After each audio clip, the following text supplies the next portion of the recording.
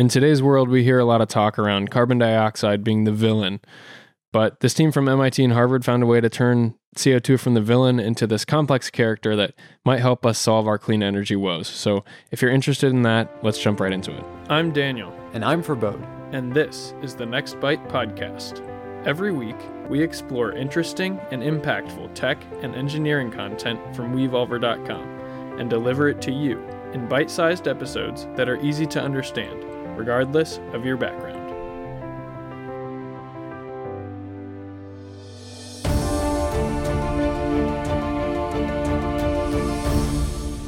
What's up, everyone? Today we're talking about this team from MIT and Harvard that work together. We're able to create fuel from carbon dioxide using this really interesting process.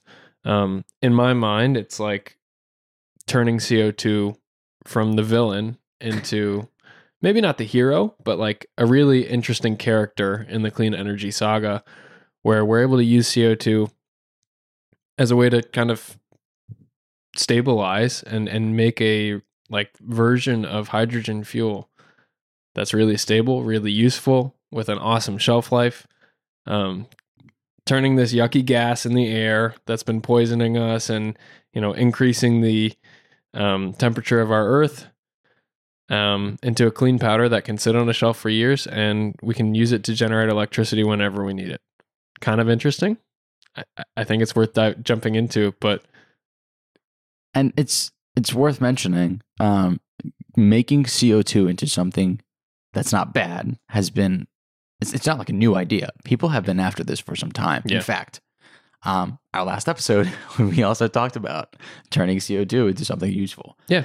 And I don't know, out of both of the, that's still fresh in my mind, out of both of the articles that we read, this one has the most potential in my opinion, and I'm excited to jump into it. Yeah, and I think one of the things that's interesting about what we talked about last episode is if anyone didn't listen to it, or if they need a recap, you can go back and listen if you'd like. But it talked about using the sun to turn CO2 into syngas, which is like a precursor for things like jet fuel and stuff like that. But what we're talking about here is turning CO2 into formate, which is a non-toxic, it's a stable fuel, and it doesn't need to be combusted. It's this powder that you can essentially mix with water in a fuel cell and generate electricity. So, in this case, we've got the ability to turn CO2 into something that stores, in some ways, electricity, which is a lot more valuable for us when we're talking about electrifying a lot of the world around us. And it's much more meaningful, in my mind, to have formate with a fuel cell as something as like a backup generator for your house than it is to have a bunch of syngas that you need to process into kerosene and then burn in a generator to turn on the lights in your house. Formate, this product that we're talking about from this team from MIT and Harvard, is actually really, really useful when you are trying to create something that can be used to store and generate electricity. Yeah. And I think it's worth mentioning, before we get into formate, what the current form of this carbon capture to turn into something useful has been like for the most part. Yeah. It's usually been like this two-stage process of you capture the carbon dioxide gas and you turn it into something that's solid. Looks like calcium carbonate is the go-to. And then once you have that solidified material, you heat it to drive off the carbon dioxide and convert it to a fuel feedstock like carbon monoxide. Now, the reason that this sucks is because the carbon monoxide, that feedstock, is actually what's leading you to get the fuel that you actually want. Mm-hmm. And that heating process is super inefficient, which means that you're roughly converting less than 20% of that carbon dioxide into that feedstock, which gives you the source. And that's what lossy. The big measurement they talk about here, the big metric, is carbon efficiency. Mm-hmm. So how much carbon is being turned from this precursor material into the final fuel that you end up using. In this case, you're saying current state of the art is like 20% or less. Usually. Or less. Yeah. That's not optimal. Yeah. Not by any means. And one of the other drawbacks I want to talk about is every time we try to turn CO2 back into fuel, it generally not just as inefficient, it also ends up producing a fuel that's relatively hard to handle, or it's toxic, or it's flammable. Even syngas, like we talked about in the last episode, at least we've got infrastructure set up to be able to handle that type of gas, but it definitely fits the bill of something that's toxic and flammable. One of the things that we're talking about here, though, and this team from MIT and Harvard is trying to achieve is, let's make something that's solid, let's make something that's stable, something that's relatively inert until you need to be able to use it again, but it's also still a very viable fuel to be used in a reaction to generate energy in the future. And it seems like they've been able to achieve that. And the cool thing about formate, by the way, is, I didn't know this, not the exact composition that they're talking about here, but a form of it is commonly used as a de-icer. So we're already familiar with what it takes to manufacture it to an extent, how to store it safely, and the fact that it's non-toxic has been proven over a long amount of time. So it's not like this is a completely new chemical that we have to go through the trials and processes to figure out, how bad actually is it for our environment. So that's kind of reassuring to me. Now, do you want to start getting into the sauce, or? Yeah, let's talk about their secret sauce, kind of the process of how they're turning carbon dioxide into formate. I think the first part of that is a bicarbonate cathode. That's the negative electrode used to handle bicarbonate, which is basically just CO2 dissolved in liquid. And then there's an intermediate buffer layer that helps maintain the right chemical environment for the reaction. Then the secret sauce, I think, is this cation exchange membrane. It's a selective barrier that only lets certain types of positively charged particles through. And then on the other side, there's a water anode, where positive electrode where water is split to help drive the reaction. Basically, what they're able to do is first transform CO2 into liquid metal bicarbonate first. And then at that point, they're able to selectively either turn that into potassium or sodium formate using a low carbon electricity source. And I want to dive a little bit more into that low carbon electricity source, but the big important part for everyone to understand here is they're able to turn CO2 into this output material. The only inputs that they need are a little bit of water, a little bit of CO2, and a little bit of electricity, and they're able to get this fuel. They're able to do this process at room temperature, at moderate pressures, so it's pretty safe, pretty energy efficient, and unlike many of the parallels we could draw to like hydrogen processing, where everything needs to happen at an extremely low temperature or extremely high pressure. In this case, it seems like at standard room temperature and standard room pressure, we're able to do a lot of this process, which again, it helps. It lends credit towards the fact that we might be able to scale this in the future. Right. And it's pretty easy to see now, but they've completely axed that second step of taking your precursor material and having to heat it up, which was super inefficient. Now you have this liquid potassium that, like you mentioned, there's some sort of low carbon energy source that you're going to use to get to your end material. And that's replacing that stage 2 that was so inefficient.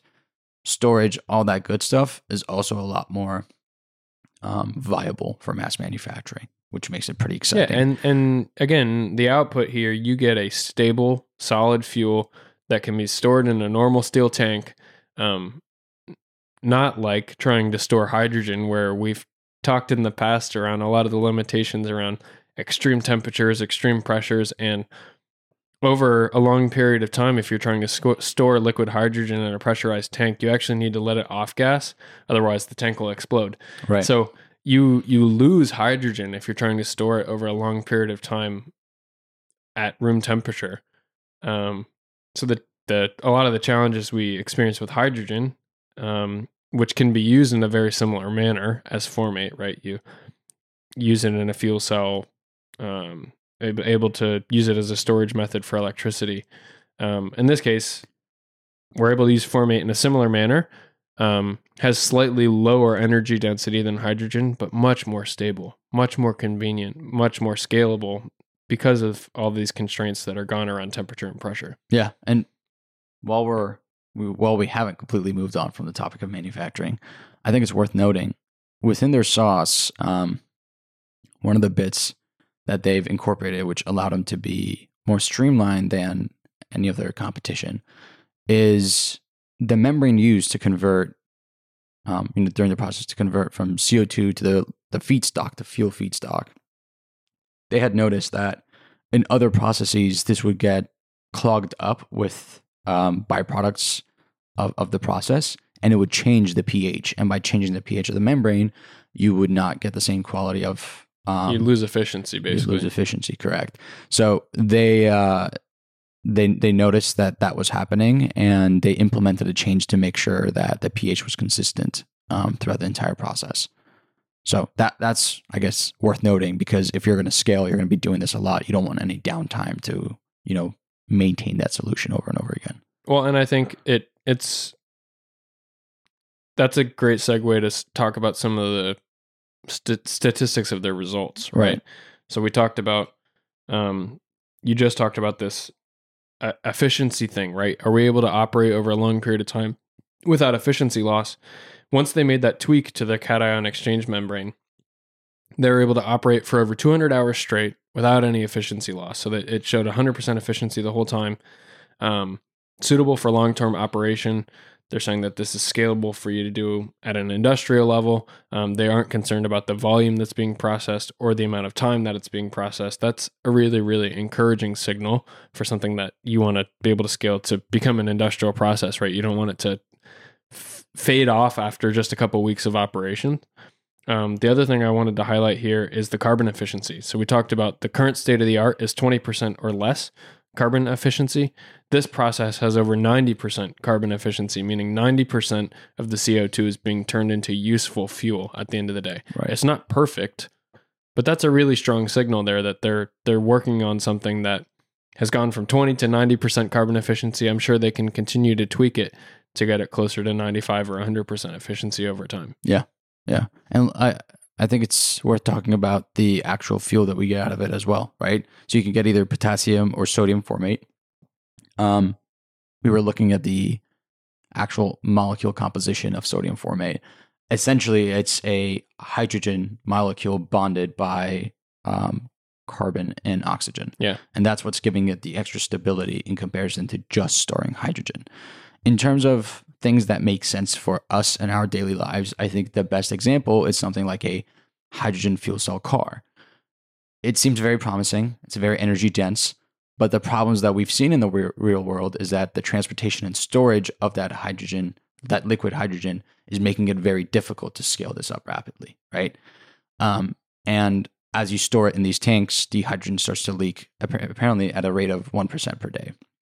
What you're seeing with this sodium formate is that it's not as energy dense. However, it's solid. So that means you can actually have more of it within the fuel cell than you would of the liquid. And it is incredibly stable. It can stay in a normal steel tank for, I think you mentioned it already, but like years, decades. And we have a lot of experience handling it, transporting it, storing it. So there's that added level of safety as well. Yeah, I mean, and the shelf life is something that's really encouraging versus hydrogen, right? Mm-hmm. This 1% loss every day versus being pretty much 100% over weeks and years and months, et cetera. I do want to highlight what you said around energy density, right? Basically, it's a more stable packaged version of hydrogen. The hydrogen bond there is still the one that we're still exploiting to either store or then later release energy. It's not great, the energy density here, because you've got basically dead weight of CO2 versus just hydrogen molecules. But right. I think we get a lot of convenience out of the dry powder. We get a lot of convenience out of the fact that it's a stable fuel and it doesn't need extreme temperature or pressure to be able to maintain it. So one of the things that I think about separately from cars is like powering homes. Mm-hmm. In my home, it doesn't really matter to me how much a tank of fuel weighs. It's not actively impacting the efficiency of my home the way that it does in a car. Payload in a car costs a lot in terms of energy efficiency, in terms of fuel consumption.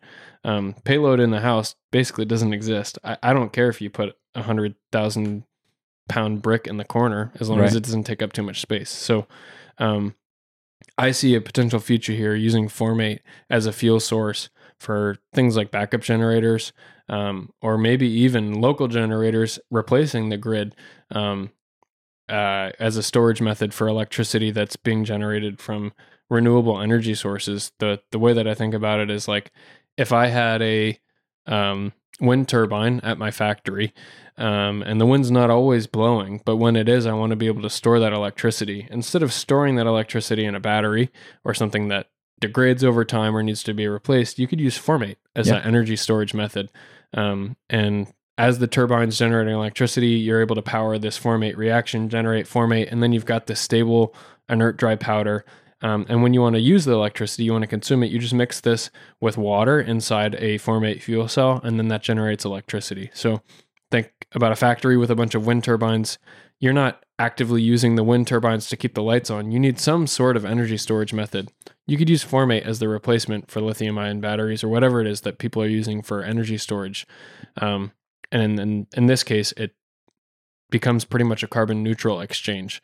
You're taking carbon dioxide from the atmosphere to store the energy, and then when you're done consuming the energy, you release the carbon dioxide back. It's not the greatest solution. It's not completely sequestering carbon, but what it is doing is it's just borrowing carbon dioxide from the atmosphere and then putting it back. It's not contributing to additional carbon dioxide in the atmosphere. And like this entire process, there's 2 bits where you're going to need energy input, right? You need it for converting the carbon dioxide in the atmosphere to the liquid metal bicarbonate. Mm-hmm. And that's when the article mentioned you can use low carbon fuel sources like energy sources like solar, nuclear, or wind. That's what you were talking about. The next stage is drying that out. And they mentioned you could just, utilize the sun, just kind of leave out the material to use it as the precursor for the potassium or the sodium. I'm blanking. Sodium. Formate. There it is. And both, like you said, if you're not in a rush for like how you want to handle your energy sources at a plant or at your home or whatever, they seem pretty doable. Like you have passive solar coming in.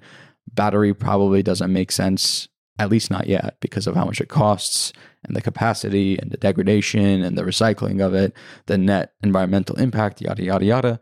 This could be a potential like in-between approach that's feasible to store, burn, and just put the same carbon back into the atmosphere. Yeah, and like I said, this isn't turning CO2 from the villain into the hero, but it turns CO2 from the villain to this complex character that is a healthy, happy medium that is useful to us and is not further damaging the atmosphere and the environment as it has been to date. I think it's pretty compelling. And like you said, out of most of the recent episodes, discussions we've been having around how do we make CO2 useful to us, this seems like one of the most promising out of any of the ones we've spoken to date. Yeah. And I'm pretty excited about hydrogen's future. And I see this as a good first step of making it widely available to get hydrogen fuel cells kind of going. Yeah, I agree. Yeah. All right. So before we wrap up, I want to do a quick recap. Yes. I'll try and run us through what we covered today. So here goes. Shoot. Imagine you can take carbon dioxide, this yucky gas that's in the air, been causing trouble for our planet for hundreds of years, and turn it into a special clean powder that can sit on a shelf for years. Later, whenever you need it, you can mix it with water, and it creates energy to power homes or whole buildings. And it doesn't make the air any more dirty than it was before. It's net carbon neutral. So this team from MIT and Harvard, these engineers have worked together, figured out a smart way to make this happen using some clean electricity and some clever science tricks. And essentially here, the fuel that we're talking about is we're able to turn CO2 into formate fuel, and that's what's being able to be used to generate electricity to power our homes, etc. Money. You got it. Thanks, dude. I'm always here for support. But yeah, I think that's the episode. Yeah, let's wrap it up here, man. All right, everyone. Thank you so much for listening. And as always, we'll catch you in the next one. Peace. That's all for today. The Next Byte podcast is produced by WeVolver. And to learn more about the topics we discussed today, visit WeVolver.com. If you enjoyed this episode, please review and subscribe via Apple Podcasts, Spotify, or one of your favorite platforms. I'm Forbode. And I'm Daniel. Thank you for listening, and we'll see you in the next episode.